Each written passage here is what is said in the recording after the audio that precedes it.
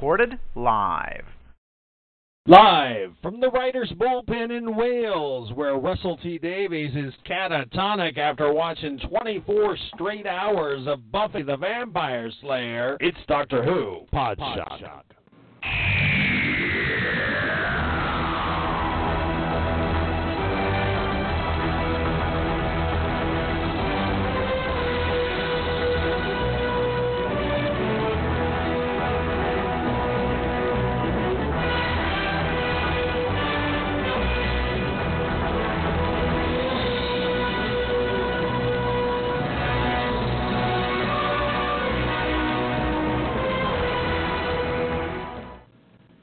Outpost Gallifrey presents Doctor Who Podshock, episode 80. It's Mother's Day. It's also the mid-season, or mid-series, if you will, of the new series of Doctor Who, the Series 3, if you will, of the 2007 series of Doctor Who. And we're here recording live, once again, on Mother's Day.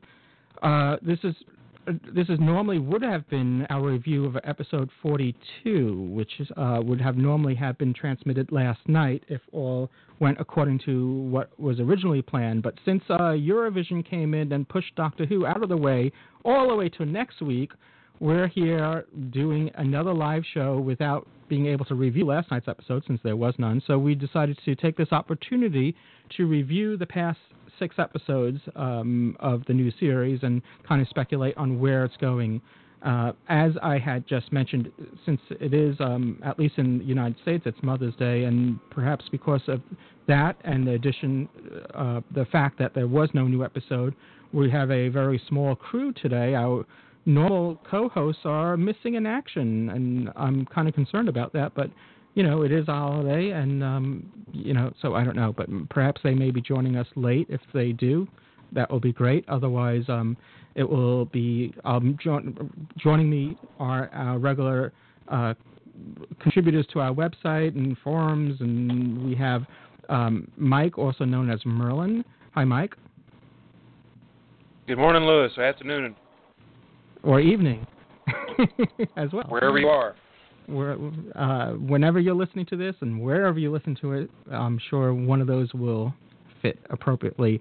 And our regular contributor to our forums and a very lively participant in feedback here since we've been doing these live shows is Dave. Hey, Dave. Hi, Lewis, and hi, Merlin. It's great to join you today, and happy Mother's Day to all the mothers out there. Great. Well, so we do have an opportunity for anyone that would like to join into our discussion. Just put yourself into the queue, and if you're using the TalkShoe client, you know how to do that. In the upper right-hand corner, there should be a button to enter the queue, and we'll know you're waiting to participate. And it's we're not going to have a feedback section of the podcast as we normally do. So anytime during the discussion, feel free to put yourself in the queue, and we'll enter you into our discussion. So we'll start off with looking back at the past 6 episodes, and it's hard to believe we're at the midway point, pretty much, you know, for the new series. It feels like it just began, and all of a sudden now we're, you know, next week is episode 42, which is episode 7. That sounds a little confusing. The name of the episode is episode 42, but well, the name of the episode is 42. It's the 7th episode of the new series. So it's the previews. There's a new BBC preview since the last episode last week was the Lazarus Experiment. They did a special next time. They didn't do a normal next time coming attractions for Doctor Who. What they did was they showed a trailer for the rest of the series, really, and it was, you know, when Doctor Who returns, and it encompassed more than just the next episode. So, but now the BBC had put what was going to be the original trailer for 42 online. So if you go to BBC, you know, the Doctor Who official website, you'll be able to enjoy that. I know Merlin's seen it, and you know what, I failed to kind of mention that, Merlin, where are you from? Where you're speaking from? Texas, Dallas-Fort Worth area. Okay. And And now Dave's in the UK? Yes, from Manchester, England. Hyde, land of life on Mars. Cool. I don't know now. Anytime I get that every time I think of John Sim now, I'm thinking of two different characters in mind now. With especially since that last trailer with let me see if I can reproduce it on the fly. I think we better save talking about that till later, because there's so much to talk about that trailer. We better stick to the first 6 episodes to start with. Well, I think the new series has started off fairly strong. It's been, I know that the reviews from everyone's been sort of kind of mixed with certain episodes, and some people were disappointed with the whole Dalek two-parter. I had some disappointments myself, but it wasn't as bad as what others kind of painted it out to be. And I think, and for some, the strongest episode was the Shakespeare Code, and for me, I think that's probably, so far, has been the weakest episode for me. Not because it was a bad episode. Production values were there, and the writing was there, and it just wasn't. It just wasn't really something that that grabbed me. It was just the whole witches thing just didn't really, curl my socks, if you will. But for others, especially Harry Potter fans, really enjoyed that episode. And as far as the Dalek stories, it was, I don't want to rehash our reviews again, but I'm just trying to put things in perspective now that we've seen more episodes, and I think the series is now build up momentum, and it's pretty much running now, and I think we're entering an exciting part of the series where it was slowly kind of building up, and we were getting to know Martha more, and now we got our running shoes on, and I think 42 is going to be a very exciting episode. It looks to be from the previews that we've seen, and I think it's just going to perhaps be an exciting roller coaster time. Yeah, and again, this is only based on that trailer that we saw, which was pretty exciting. I mean, after that, I think we all said, wow. Yeah. That was one heck of a trailer. They got a lot to live up to. Yeah. What's his appetite? We saw Captain Jack. We knew he was returning again. Obviously, if you watched Torchwood, and without giving anything away, you knew that he was going to return into the series as well. I mean, it's been publicized anyway, so we knew that he was returning in the series, and we knew he was going to be in the later half of the series. And Lewis, that was about one of the safest things we could put in the trailer, when he wakes up and said, "Someone kissed me," because with Captain Jack, that could be anyone. Yes. Or anything. Or anything, yeah, certainly. Metrosexuals, not in it. Mm.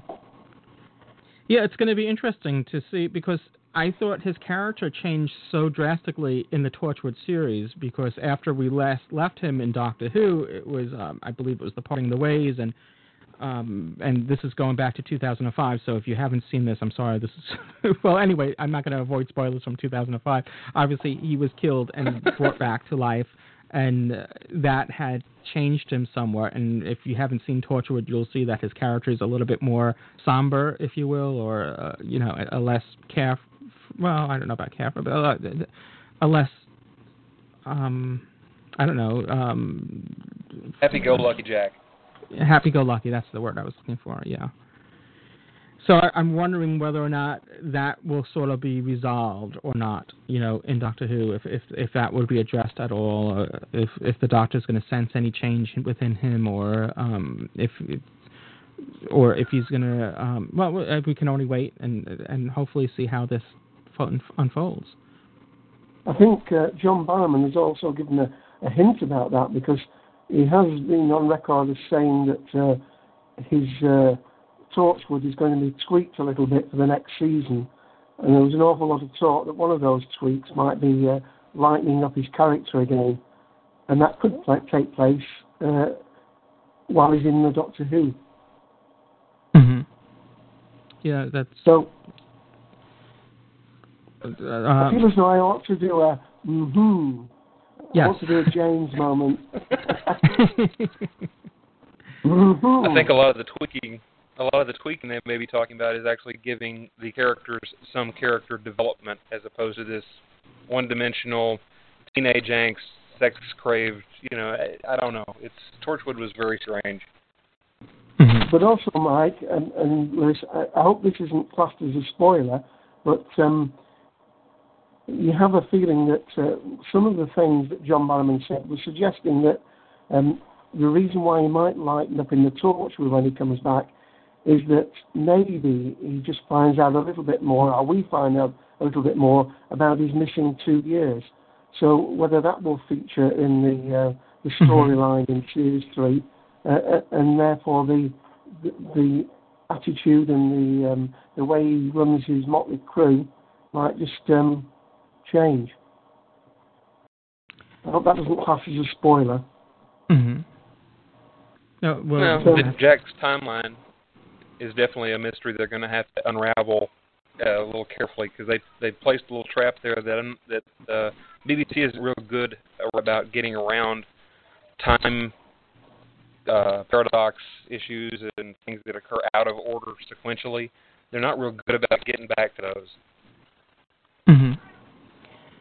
Okay, if I believe Ken may be with us, and let me just check to be sure. Back to Mr. Trapani. Mr. Ken, hey, it's good to have Howdy. you back on board. Glad to be back on board. Sorry I'm late, folks. Yeah, we were a little concerned because James is not with us either, and neither is Taras and Todd Skeptical, and Mike Duran. But there are plenty of other people on board. So. Oh yes, we're still doing the show. This is just to kind of recap. This is a if I can borrow the term from James, and James isn't here to argue with me, so I'm going to do it anyway. It's a rough, ready, and raw version of Doctor Who Podshock Live. As this episode isn't going to be belabored in post-production, it's going to go out as is. So we're doing sort of the post-production while we're doing it live. So if this sounds differently than what you're used to. Actually, this also gives the opportunity to those that are just getting our episodes from our main feed, which usually has episodes that have post-production work done on it, to see what the live episodes are like. If you want to join us live, we record every Sunday, usually at 1 p.m. on Eastern U.S. time, and we're reviewing the previous night's episode, which in today's case would have been 42 if it wasn't for the Eurovision postponing it till next week. So instead, we're using this opportunity this week to review the past 6 episodes of the mid-series of Doctor Who and see where it's been, and kind of speculate on where it's going, and our speculation and anticipation of where the series is going for the rest of the series. So to that fact, did you want to, Ken, reevaluate anything that you may have said already in your reviews of the past 6 episodes now that you kind of see them as a whole, and where they kind of fit in next to each other, or anything that you wanted to talk about as far as how you're feeling where the series is going so far? The first half, taken as a whole, I would say that the things that have concerned me all along continue to concern me, which is patterns. The use of positioning episodes, certain types of episodes in certain places. Those things continue to trouble me a bit. I mean, it's not troubling to the point where it's taking away from my enjoyment of the series, but it's just, I want to see it change up a little bit. I was hoping for that this season, and then it's happened to a certain degree. And I thought the season started off a little bit iffy, but has progressively become better as we've seen it during the course of the season. But we still haven't really seen a heavy hitter yet. A story that makes such an impact. Yeah. Empty child, doctor dances type of thing. Yeah, that kind of thing, or some of the episodes that we saw last season of the Satan Pit and Impossible Planet. I mean, those were just home runs. Yeah, well, 40. Yeah. Have you seen the BBC website, Doctor Who's official website has the trailer for 42? I noticed yesterday on the official site that they put the trailer up, but I did not watch it yet. No. Okay. And what's your take on it? What's the consensus on it? It seems pretty. I only saw it once, and it seems pretty exciting. It has a sort of a flavor of Satan's Pit, Impossible Planet, where it seems like a spacefaring story, and it seems pretty action-packed and exciting. So just from the trailer, I'm anxious to see it. Well, we only have 6 days to wait. Actually, there's a countdown clock, yes, on the BBC website. I saw that. That's great. I love that there's a mid-season countdown clock. It's just a testament to the enthusiasm that everybody has for it. And I mentioned on last week's podcast that I liked having this little mid-season break. I don't mind the pause. Oh, yeah, same here. And it kind of gives us a moment to catch our breaths a bit and reflect that we're doing today. And so I'm at that. And there's a bit of a build-up now to this second half of the season. They have a countdown clock, and they ran an extended trailer and all these kind of things that we normally would see for the beginning of a season or for a season finale leading into what we can expect for next year. But to see it mid-season, I like it. I don't mind it one bit. I think the pause is a good thing. It's not like they're making us wait 5 months. They're making us wait an extra week. Yeah, it's only a week. Yeah, and it's different with the CBC, the Canadian Broadcasting Company, where during the Series 2 broadcast, they had a big break in the middle of the series where they had to wait like 6 weeks, or if not more, which I thought during the holidays. Was a negative. I thought that detracted from it. Of course. You're going to lose viewers, and people are going to lose interest. And there's a pacing to the season. There's a pace to which the shows are made and are expected to be viewed in. And that was, the positive was that, it was the holiday time, and I suppose people were wrapped up doing other things. But the negative was it was a little too long. A week, maybe even 2, but over a month is, to me, would seem like it would detract from the interest in the show. Yeah, it's a bit excessive. Yeah, Lewis, can I just jump in there? Sure, please. I know Dave actually wrote to the BBC complaining about the pushback up to the week, so I'm going to let Dave have his say.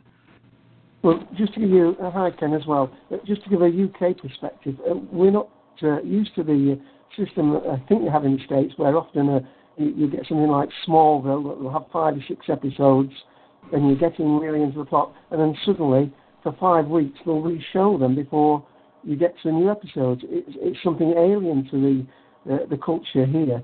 You get used to having the show on and getting a weekly build-up. And although, having said that, it pains me slightly to say, I do agree with Lewis that it has given us that little breather to take and reassess what's gone before. I was quite hard on this series earlier on. I thought it wasn't really living up to its expectations. But having thought back on the 6 episodes we've had, I think one of the criticisms, and I'm sorry to disagree with you, Ken, I thought the opener, Smith and Jones, was the best opener of any of the 3 seasons. And I think it started with, where do we go from here? It's just going to be fabulous, this series. And it basically stuck at that level, sort of in the 70-75% range. And I agree totally about, there's been no girl in the fireplace, no empty child, no Satan's pit. But I'm thinking back, and I've watched recently a couple of the episodes again, and really I think we're just getting a little bit picky and a little bit spoiled, because at any other time, if this had been Series 1, if you forget Christopher Eccleston, if you forget Billy Piper, if Martha Jones and the 10th Doctor had started Doctor Who from scratch, wouldn't you be delighted with the stories we've had? It's just that they're having to build on superb first series Christopher Eccleston, he was absolutely right for the first part. I mean, I know we're not reviewing 3 series here, but he was absolutely right for the part. He was coming a wounded man, licking his wounds. The time war, he was alone, and Rose was the antidote to that. Her zest for life, her youthfulness, the what's out there. This is going to sound a strange connection with Doctor Who, but they had an old film on TV today, with it being Sunday. It's called Rebecca, and I'm not going to go through the story. I'm sure most of our listeners will know it. But the lead character, from Mandalay, he's on holiday, and I think it's Joel Fontaine he meets, and he's world weary. And it's only when he meets this young 17-year-old that he shows her around Monte Carlo, and he begins to feel as though life's worth living again. And obviously they marry, and that's the start of the story, Rebecca. But that's exactly what Rose was, and that first season got us off. But just taking the first season, take the second season, if David Tennant, the 10th Doctor, had been starting us off on our new Doctor Who journey with Martha Jones, these 6 episodes we would have been delighted with. It just hasn't gone anywhere to my mind. In fact, it dropped a little bit with 1 or 2. And I think that's where, perhaps on the forums, some of the criticism has come in. I mean, for heaven's sake, with the Daleks in Manhattan, we were talking about the scenery and the furniture and the costumes, almost everything else but the plot. I mean, when else has that happened in a Doctor Who discussion? I've said quite a lot there, and I've got lots more to say, but that's some reaction to that. I agree with you that that it's we're comparing it to one hell of a start and something they put an enormous amount of effort to relaunch. The Christopher Eccleston season needed to be bold and brilliant and the best of the best in order to get this off the ground. That having been said, my criticism of the new series, the 3rd series, isn't so much that that it's not matching up. It's more that the patterns. I'm bothered by the patterns. I think the simplest way of getting around living up to expectations is just to throw those curveballs, to change it up a little, do something bold and different that you haven't done already. I think something along those lines would change the complexion. I don't think people would compare season 1 to season 3 to say, okay, well, maybe it's taken a step backwards. If it did something radical, did something that broke the mold that we've seen in the first 2 series. Mm-hmm. Yes, I remember, Ken, you saying right at the beginning, way back, that I just hope, these were your words, I just hope they haven't picked all the A scripts and thrown those in on season 1. Come season 2, we get the B scripts. Come season 3, we get the C scripts. I hope you're not thinking it's fallen that far. No, I don't think so. Mostly because we've seen different writers. So I think we're getting a chance. I think other writers are getting a chance with some of their A scripts. We don't see the same exact writing team each season. We see some writers returning and some writers not returning, and changing it up a little bit. So there are some fresh ideas, some fresh writers coming in, bringing. Oh, wait a minute! If I've got I'm going to pitch a story, for Doctor Who. So those things, yes, they're just as relevant today as, okay, I'm just making sure we're not getting the C scripts. But I think with the change of writers, I think that's what they've done to avoid it. That they, like Helen Rayner wrote the Dalek episode. She didn't write anything in the first series. So, this was her big chance to write her story. And of course... Mm-hmm. And I said, of course, in the first series, Russell T. Davies didn't have anything else to think about, and perhaps there was much more tightness in the overall editing of the series, where, of course, he was spread a little bit thin in the last 12, 18 months. Yes, and that's something I've expressed a concern about in the past. Torchwood and Sarah Jane and all the other things that are going on. Is there a danger of it being watered down? I think to a certain degree, you can make the case. I don't think that the show has stumbled in any way. I think that, again, we set a high watermark with the first and the second series, so it's very tough to maintain that. That having been said, just breaking the pattern for me would be enough to make this series something different. Whether they did a 3-parter or they didn't go back to this whole whatever bad guy we introduced early we're going to bring back later on, or something different. To me, the most obvious thing is, like I said, a 3-parter. They haven't done that yet. So let's say they made the season finale a 3-part epic. Okay, well, they haven't done that yet. Or mid-season do something and maybe bow out in the last episode. They do the season finale or the big climax is actually episodes 10, 11, and 12. And then episode 13 is a bit of a wind down from that. It's something different and anything just to mix it up a bit. Just to mix it up, absolutely. Isn't Captain Jack in for actual 3 episodes, though? I mean, that could link to a 3-parter. Mm-hmm. I'm glad he's back too. I think he's going to. I think he was missed in season 2. I was really looking forward to seeing him again, and it'll be nice to see him away from Torchwood. Yeah. I didn't really. I know when I joined the conversation, you guys were talking about Torchwood. I wasn't really very big on it.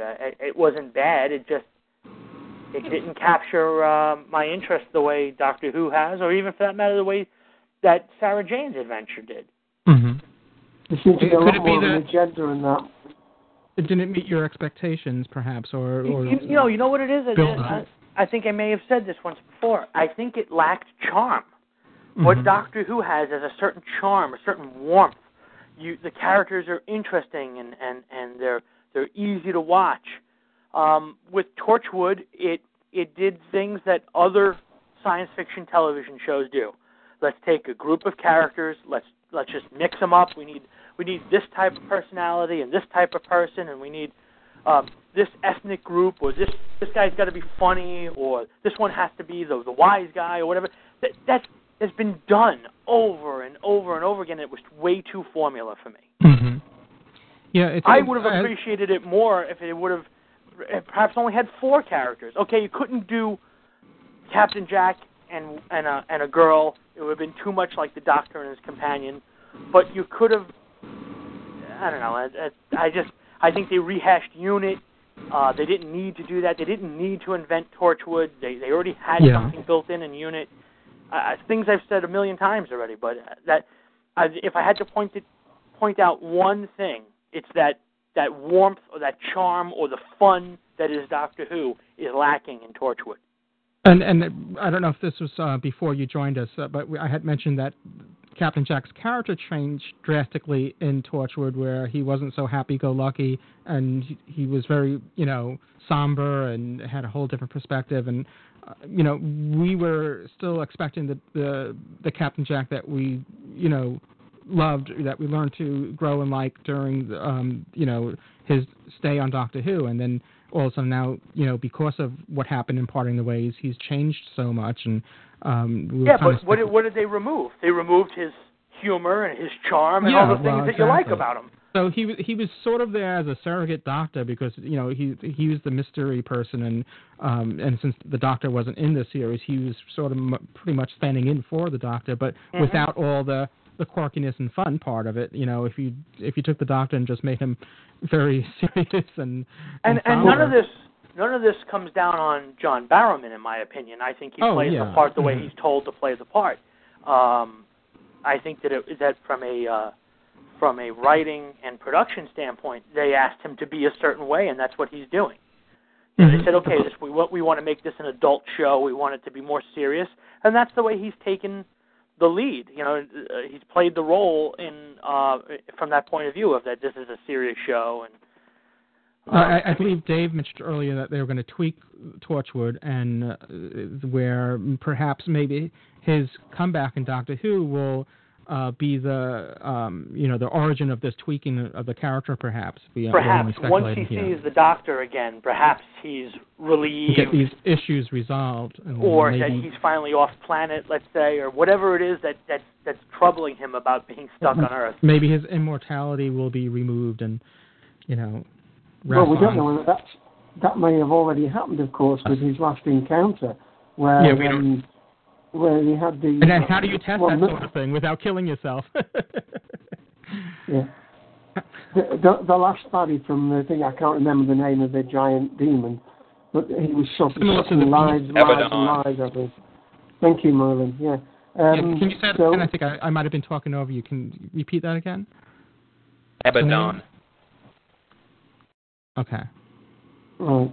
And also, of course, we don't know how long Captain Jack's been back on Earth. I mean, there's the story with the fairies where he was back in the 1910, was it, 1912? Yeah. Mm-hmm. For all we know, he could have been on Earth, 200, 300, 400 years. We just don't know. Obviously, because of his immortality.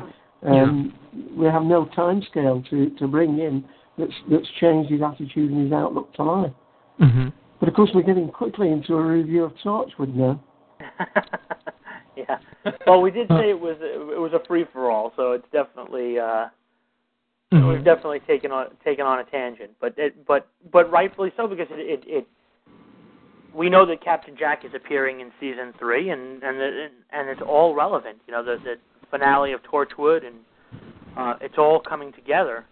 So even though we're talking about Torchwood, it is leading into what could possibly shape up to be the Series 3 finale.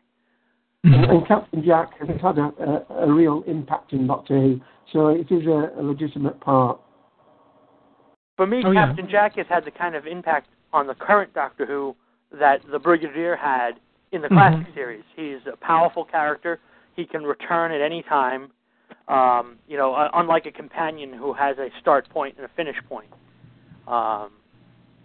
And the Brigadier, when his during his time in Doctor Who, it was always this other character that everybody accepted very easily, and was was a character who was very comfortable with the audience. But he didn't have to be in every episode. Well, that to me is Captain Jack. You know exactly where you stand with him when he comes on screen, and if he leaves and comes back a few episodes later, you pick up right where you left off. Mm-hmm. And just going back to what Dave had mentioned about the series, about this episode being postponed, 42, there is a cultural difference, at least in television viewing. Growing up in the U.S. and watching television here, many times they would pad the series or the season, as they call it here, where you would get reruns or repeats, and just to stretch things out. Like a great example to that is like The Simpsons, the cartoon series. The Simpsons is on. They show repeats more than they show new episodes, just to fill out the beginning point, which is usually in September or October, and the end point, which is usually in May, whatever. They don't have enough episodes to kind of fill every week, so they kind of stretch it out with repeats. And so I guess we're a little used to that, where in the UK, I guess they show new episodes progressively week after week after week until it concludes. Is that right, Dave? That's true. I mean, things are changing a little bit now with the satellites and cable channels, but historically in this country you've had a series start. The main thing that's happened here is that the winter season that used to start as the schools went back in September gradually started to be October, and now even we have a situation where the new seasons are rationed. You get some seasons starting in October and build up to Christmas, and then in January you have almost a second launch of a season, and that runs up to Easter. And there's been quite a lot of debate again here, of course, about why Doctor Who's in the spring, because traditionally in this country, big new series have always gone out in the autumn. Mm-hmm. And whether that's affected the viewing figures, it's hard to tell. I know this is something that Ken and I spoke about many times in the past, where Doctor Who, obviously it premiered November 1963, and it seemed to be something where, where it's getting darker early and people are more apt to watch TV at that time than during the spring and going into summer, where especially younger viewers may want to be outside and, enjoying the sunlight. The days are getting longer, there's more daylight, it's warmer out, and I think that hurts the show. Lewis and I have spoken about this many times. To me, Doctor Who has always been traditionally a fall into winter show. You think about it as the days get shorter and get a little colder, that you want to spend time inside, and you go in and you watch TV. I'm curious to know the logic behind why they would want to put it on at this time. Perhaps they feel it's such a strong show that it will still pull the kids inside, that this is the one time they want to come in to watch TV, like, no, Doctor Who's on, like that kind of thing. But well, again, the way they've even messed around with the start times yet again. I mean, I know there's no episode this week, but next week it starts at 7:15 again, not the normal 7 o'clock time. They're very cavalier with their attitude to it. And I've spoken about this and railed them about it in past podcasts. To me, it's all about consistency, day of the week, time, all that kind of stuff. Traditionally, throughout science fiction series, X-Files, Star Trek, the list goes on, where they've changed the day and changed the time. Sometimes it's worked, but usually changing the time is, I don't know. I mean, I think they're taking advantage of Doctor Who fans, and that they will seek out their favorite show and know what time it's on, and they're internet savvy, and they will go and find what they want. But from the casual viewer point of view, same day, same time, make it a ritual, make people know when it's on. That's how you build. Mm-hmm. That's how you build your audience. There's so few family shows now where a father will sit down with his son or daughter and be happy to watch it. I mean, there's no way they could do that. Well, I know Torchwood's not intended for that, but there are very few other programs where they could do it. I mean, even with things like the Sarah Jane Adventures, that's classed as a child's program. But Doctor Who has always been a family show. Yeah, a much broader audience. Lewis, did I read this week that they've commissioned another Sarah Jane? Is that I didn't read the full story. I just saw it as one of the there's supposed to be a whole series of Sarah Jane Smith adventures, which I'm still in the dark about when it's gonna. I'm assuming after Doctor Who series is concluded, maybe they'll start with that. Has anyone heard anything about the start time of the Sarah Jane Smith series? I heard a brief blurb over on the Two Doctors cast about as soon as episode 13 of Doctor Who is over, they are going to air the pilot for Sarah Jane again, and they're going to start Invasion of the there. Bane. Mm-hmm. Yeah. So we're looking at probably July sometime. We can only speculate. We can only imagine. Depending on it's called the Sarah Jane Adventures, and they sneak previewed the premiere episode back on New Year's Day, so that was obviously January 1st. So I would imagine they have several already in the can. I would imagine they've been working on them, but I don't know for sure.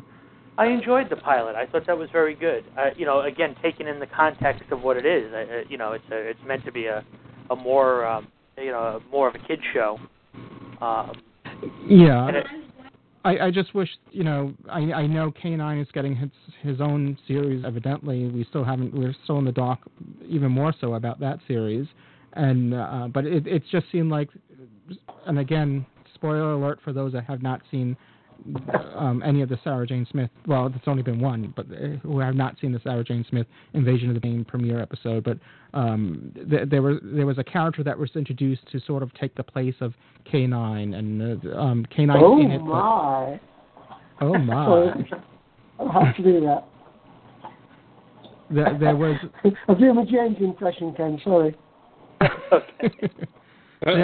And there was a computer, so that was introduced as well, and the combination of the computer and this younger character, if you will, I'm trying not to give anything away, kind of fills the gap that's left by K9. K9's busy doing something else and isn't part of the series. So, but I guess if K9 was in it, it would be the K9 company all over again. Yeah, well, K9's off doing a solo album apparently.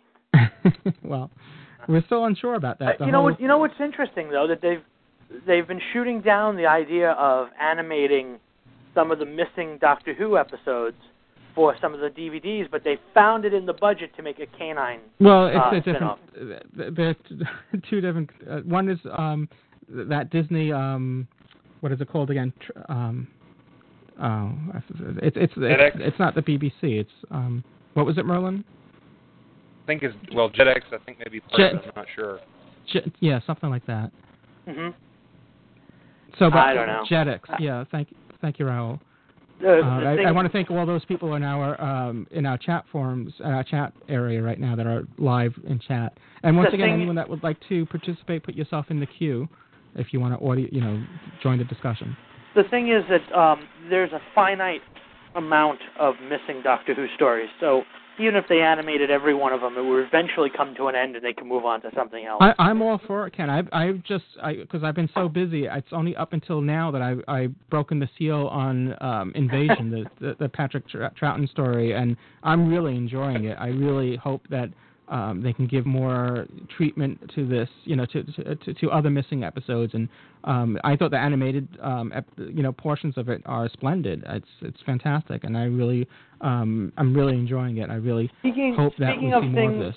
That had a finite run, and it's just off topic. But last week I found this out right after the podcast concluded on a non-Doctor Who note. The series, The Tripods, apparently they've commissioned a DVD box set of series 1 and 2 plus extras for release in the UK for Region 2, which I'm very excited about. And the reason I say that this ties in is there is another case where the BBC, there was only 3 books, they made 2 of them. They canceled the show. They could have made one more season, and then it would have canceled itself. And that was just short-sighted. And that's the same thing with these animated things, in my mind. It's not like it's going to run forever. There's only a certain amount of missing stories. I'm not sure what you said about the DVDs there, Ken. I've already got the Tripod Series 1 on DVD. Yeah, same here, but I think Ken's talking about them. They're going to release Series 1 and 2 as a box set. As a box set. 1 and 2 and extras, and there were no extras on the Series 1 DVD. It was just a vanilla release. Mm-hmm. And mine's chocolate.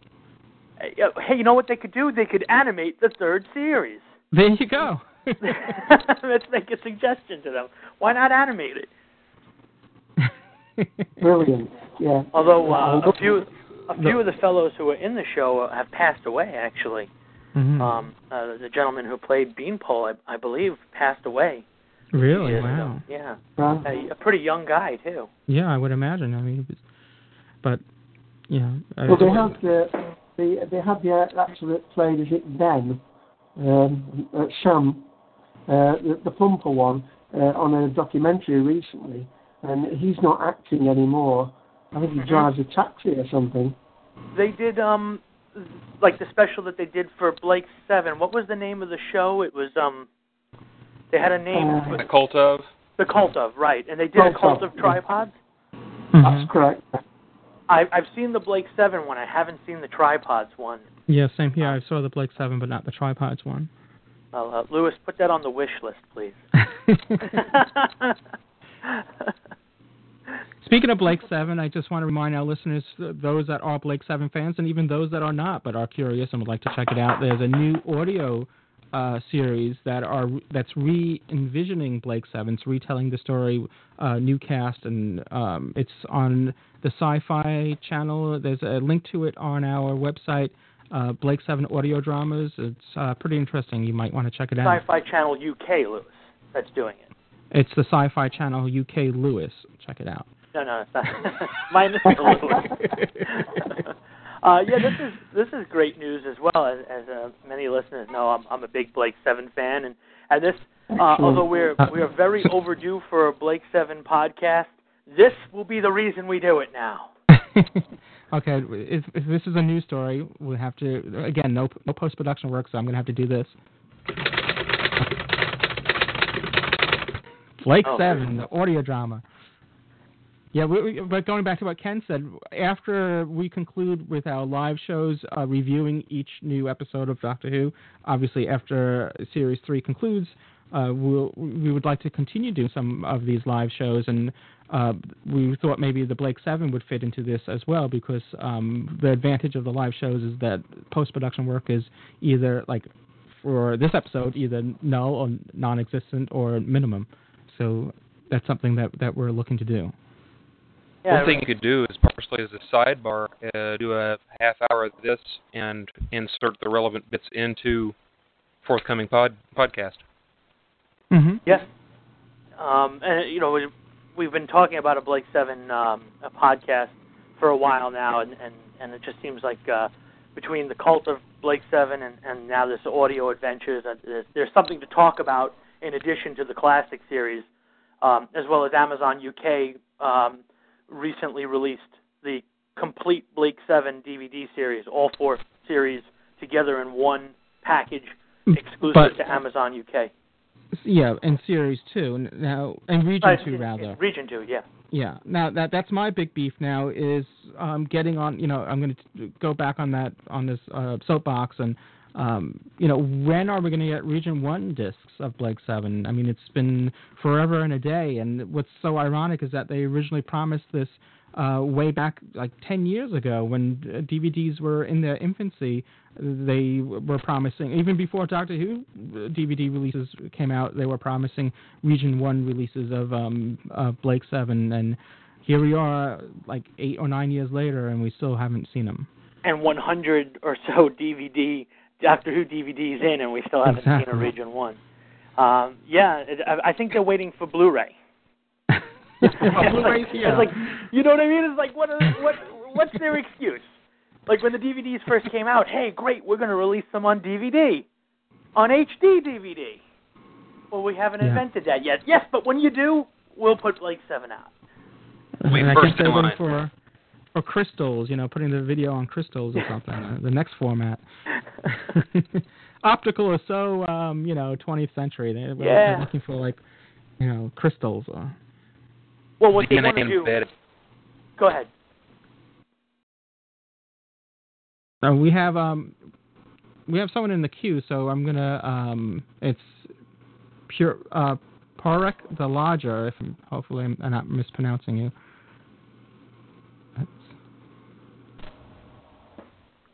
Pronounced. Hello there. No problem. How are things? Welcome to Doctor Who Podshock. Thank you very much. Merlin told me about it there last night when I was on with Kane and Wally and the rest of them on Tech Bites. So I said I'd come in today and have a listen. Cool. And where are you calling from? Galway, Ireland. Ah, Ireland. That's great. Yes. It's nice and sunny outside as well, which is great. That's always a plus. And you're trapped inside listening to us. Oh, no. Quite happy. On a wonky laptop. Yeah. Bingo. That's the problem. Just kind of looking forward to the return of the Master myself. Okay, well, we're getting to possible spoiler zone here, so that's all I'm saying. We can speculate on what's going to happen. It's Russell T Davies in the past had said that he would, if there was a good enough story, that he would entertain bringing back the character of the Master, and we're hoping that there might be a good enough story in the very near future. Yes, indeed. We're already being long gamed into. Exactly. Because I know, just when I was watching the Lazarus experiment, or Lazarus Project, can't remember the exact name of it, but no, you got it. The Lazarus experiment. Just when they're going from Mr. Saxon himself, and I was like, I'm curious as to who this person is. We haven't seen the Master in a while. I wonder. It just popped. It was great. But Harold? Harold Saxon. Then that trailer, wow. With the ring. I love that Dave already magnified the ring and posted it on our website. And yeah, that's amazing, isn't it? I'm lucky I can record the bloody thing. People are already enhancing it and zooming in. Trying to speculate if it's a Gallifreyan ring or not. It's we'll have to wait and see. All right, well, we have Raul also waiting in the wings, so I'm going to... Hello. Well, like they say, you're on the air. You're on the air. Hey guys, happy Mother's Day to everybody. Thank you. And where are you calling from? I'm actually calling from Chicago. Cool. The Windy City.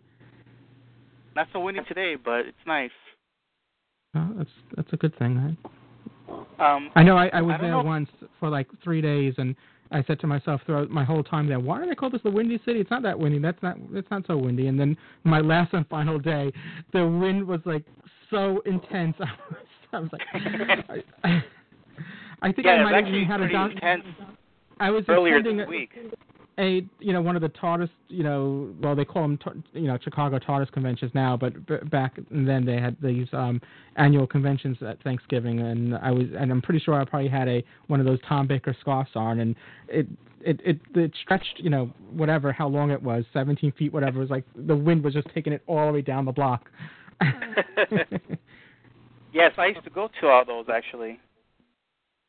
I went to the ones when I went to one with Tom Baker and then one with Colin Baker, and then I saw John Pertwee there as well.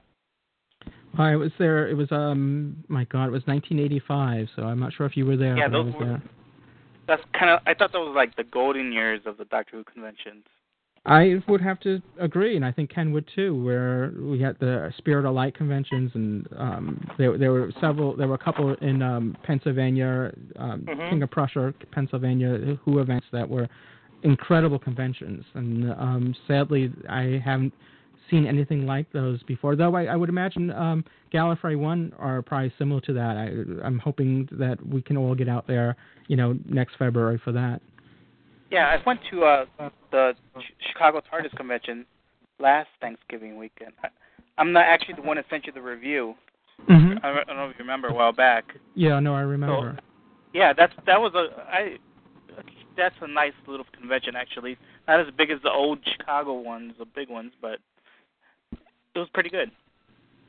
Well, back in the 80s, it was Doctor Who was in its heyday here, if you will, at least on the PBS circuit, so people were all discovering it. But at that time, there was no new Star Trek series. There hasn't, this predates the Next Generation, so I think there was a great hunger in the United States for new science fiction to digest, and Doctor Who was it, and it had this great tradition behind it, and a lot of people weren't familiar with Doctor Who and didn't know anything about it, so it was all new material to digest and and savor. So I think a lot of people it did have this swelling and of fandom then, and it's also the origin of the Gallifreyan Embassy. Dates back to 1985, and that's when there was so much local activity, and this predates the popularity of the internet. So. We weren't all connected this way, so the only way to kind of get together with like-minded folks was to have these monthly meetings and and hold special events and do conventions and do pledge drives and. All right, well, I'm going down memory lane. I think Doctor Who's having a little resurgence here in Chicago now that the first series is being shown on WTTW, the PBS station, again. On Sunday nights, which used to be the regular time slot for Doctor Who from the classic series, and they've been really heavily promoting it. Actually, it's great that they are. I mean, I think it's fabulous that Doctor Who's back on PBS because up until this point, you would have to in the U.S. in order to see it, you would have to subscribe to either a cable or a satellite service in order to get the Sci-Fi Channel. Or BBC America because they weren't transmitted freely over the air, whereas PBS is. Right, and I think it's actually I found that it's exposing more people to the new series, because I've recently ran into a couple of friends that they started to watch it again, or started watching it for the first time now that it's on Sunday nights again. So I think that's pretty good, more addition to the fandom here in the city. That's Can great. I ask, up in Chicago, will you actually get the Canadian stations picked up there as well? So, I'm sorry, can you repeat that? Dave was asking whether or not you get the Canadian stations, being you're in Chicago, which is sort of on the border there. Do you get the Canadian CBC or any of the Canadian stations that are showing Doctor Who? No, actually we're not close enough to Canada to get any of the Canadian stations, unfortunately. I know, if you go up to Michigan, they do get the CBC, but we're not close enough. Mm-hmm. So we missed out on those CBC broadcasts. Right, thanks. Have you got an overall review of the first 6 episodes? I'm sorry, what was that? He was asking whether or not you would like to review the first 6 episodes. How has the series been so far?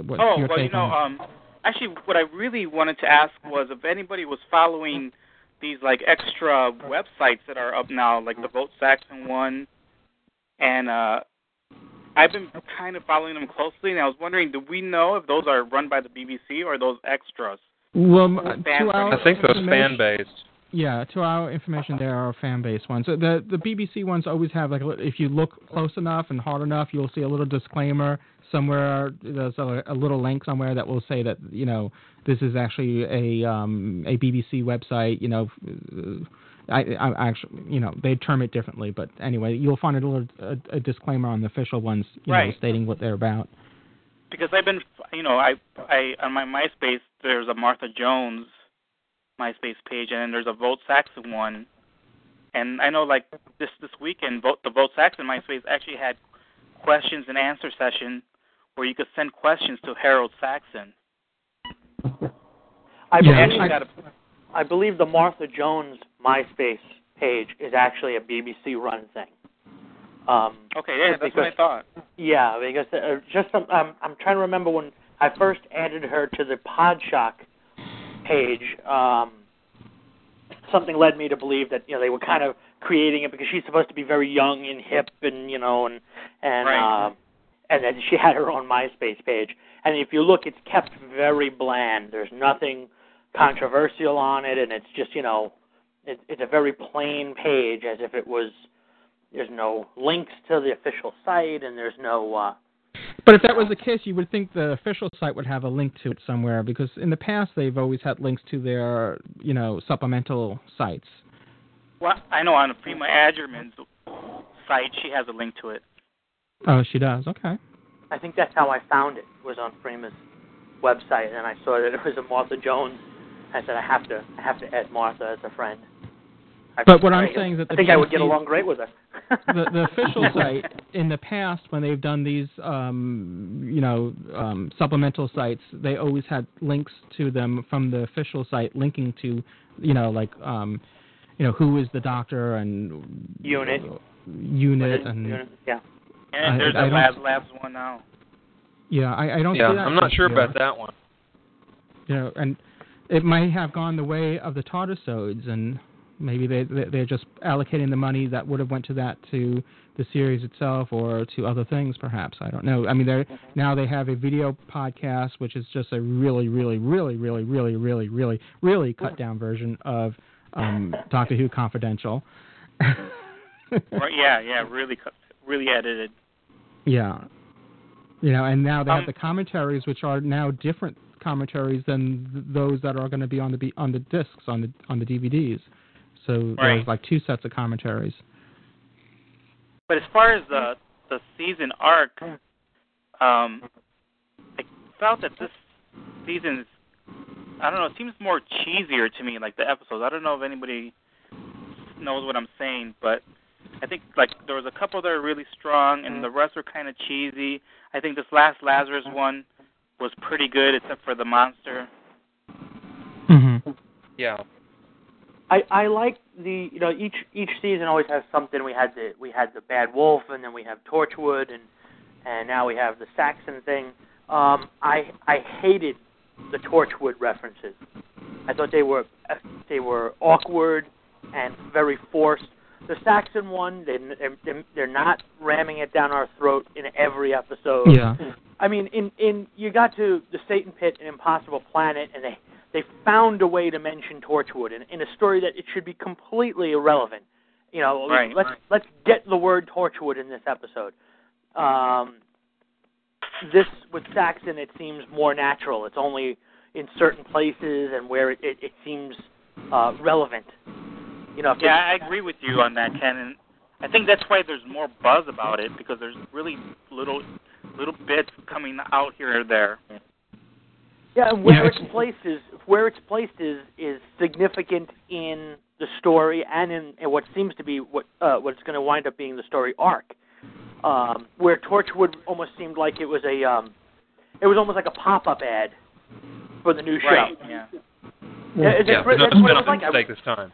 You know, all you needed was the bling of an instant message popping up. It's like, here's our Torchwood reference. By the way, it's going to be on Saturday nights. You know, it's like yeah, it was like a commercial within the series almost. Yeah, and it just it was, to me, it was distracting. Yeah. This hasn't been distracting. This seems natural. It's more casual and natural. Yes, I agree. I think also what's helping the buzz too is these little images of Harold Saxon, and they try to portray like how evil he is.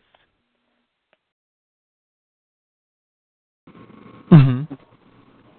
So I think that's helping out the buzz too, because I know there's a lot of my friends are really, really excited about this whole like Harold Saxon thing. Now that you see like little bits of up from the trailers. Mhm. Mhm. Yeah, the couple images we've seen and what's going on in them are, it's piqued our curiosity, and he's a man of mystery. Yeah, so as far as the season's going, I think that part is actually doing really well and keeping us going. Sorry, that's just me.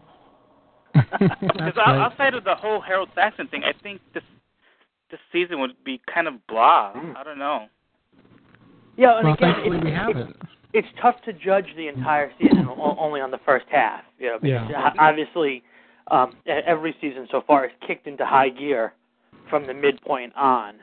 Right, you're right. I was saying earlier, I think before you came on board, Ken, that's where I think we're at right now. I think it's got its running shoes on, and we're about to, take the path and run out, and let's also accentuate the positives so far, which is David Tennant continues to amaze as the Doctor, and Martha Jones comes on board and offers us something different than we had in Rose. I mean, she's really an excellent companion. A lot of fun, a lot of energy. It brings a different kind of energy to the show than Rose did. She's sassy. There's just something about her that's really just a lot of fun. And, without... The family dynamic is a lot more subtle this time as well. But that's not all in your face with the Doctor and the domestic side of it. I like that they're laying off the whole romantic thing. Like it sort of started that way because she kind of felt maybe he was flirting with her or whatever. But it seems by the time you got to a Lazarus experiment that gag is over.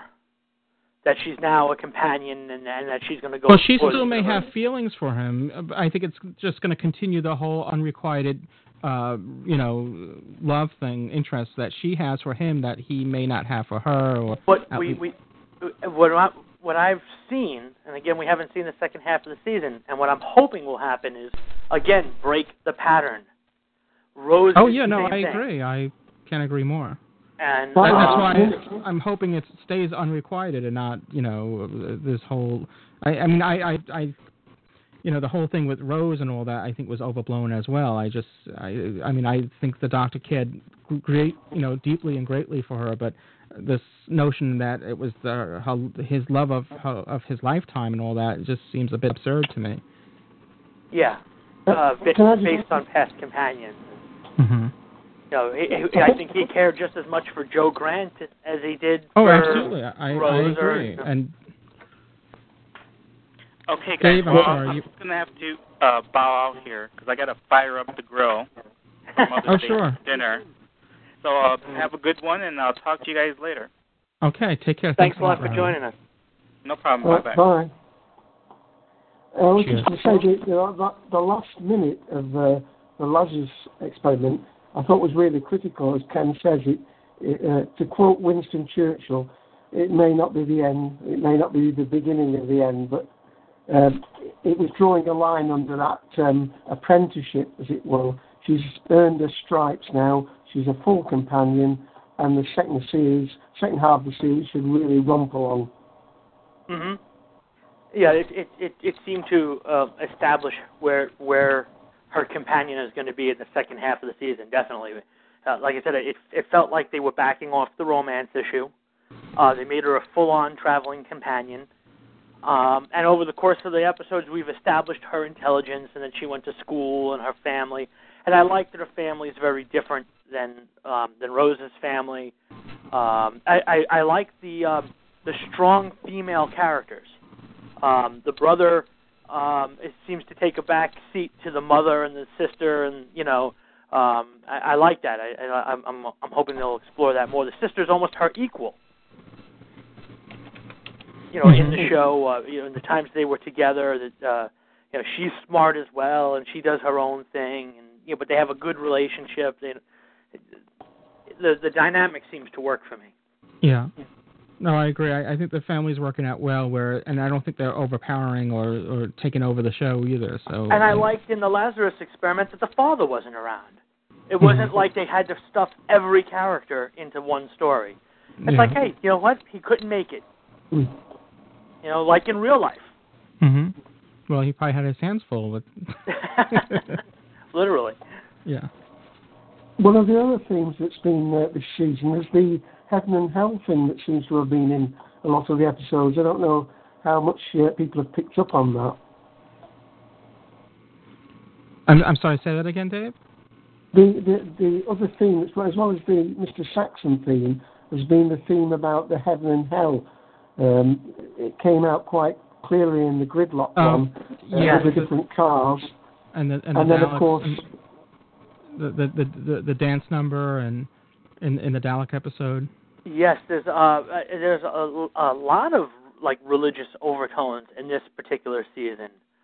Like you said, with the heaven and hell, and then the having a hymn in the show, and even the Doctor says to in Gridlock, you have your hymns, you have your prayers. He's encouraging the characters to continue to believe, and belief seems to be a bit of a theme. And then the Lazarus experiment, the girl dancer's Angel and her dancers around her were in little devil dresses that Martha tripped on one of the tails. Mm-hmm.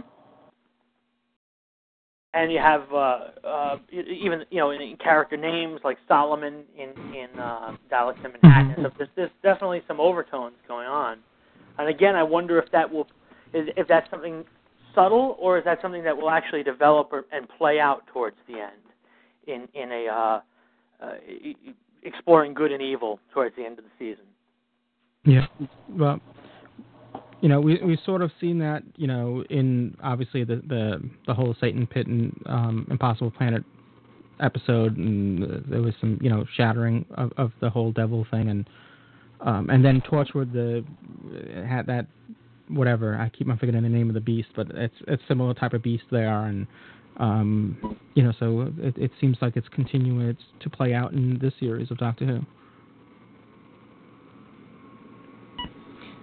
Is there anyone else that would like to put themselves in the queue? Anyone else that are listening that would like to have anything to say?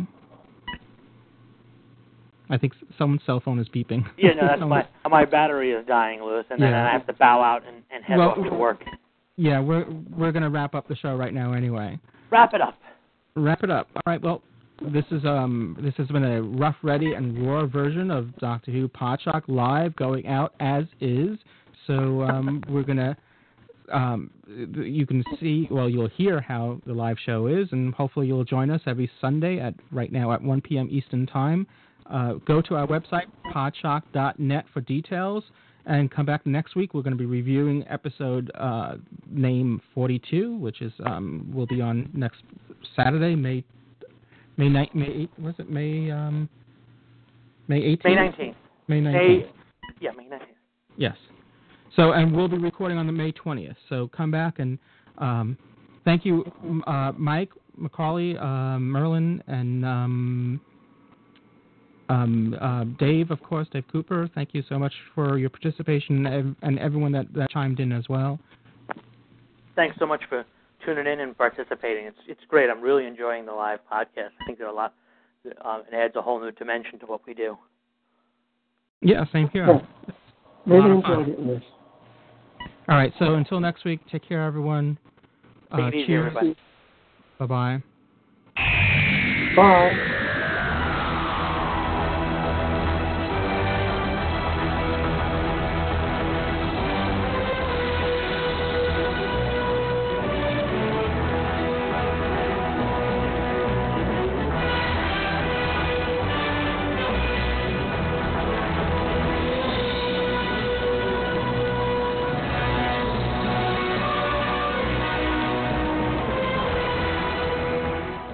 You have been listening to Doctor Who Podshock by the fan-run GallifreyAndEmbassy.org and presented by Outpost Gallifrey. Doctor Who is owned and trademarked by the BBC. Doctor Who Podshock is not affiliated with the BBC in any way. Come back next week for another exciting and informative episode of Doctor Who Podshock. You can email us at feedback@podshock.net. Cheers, everyone. You've just heard an interactive podcast designed for audience participation. Come talk, text chat, or listen live at TalkShoe.com.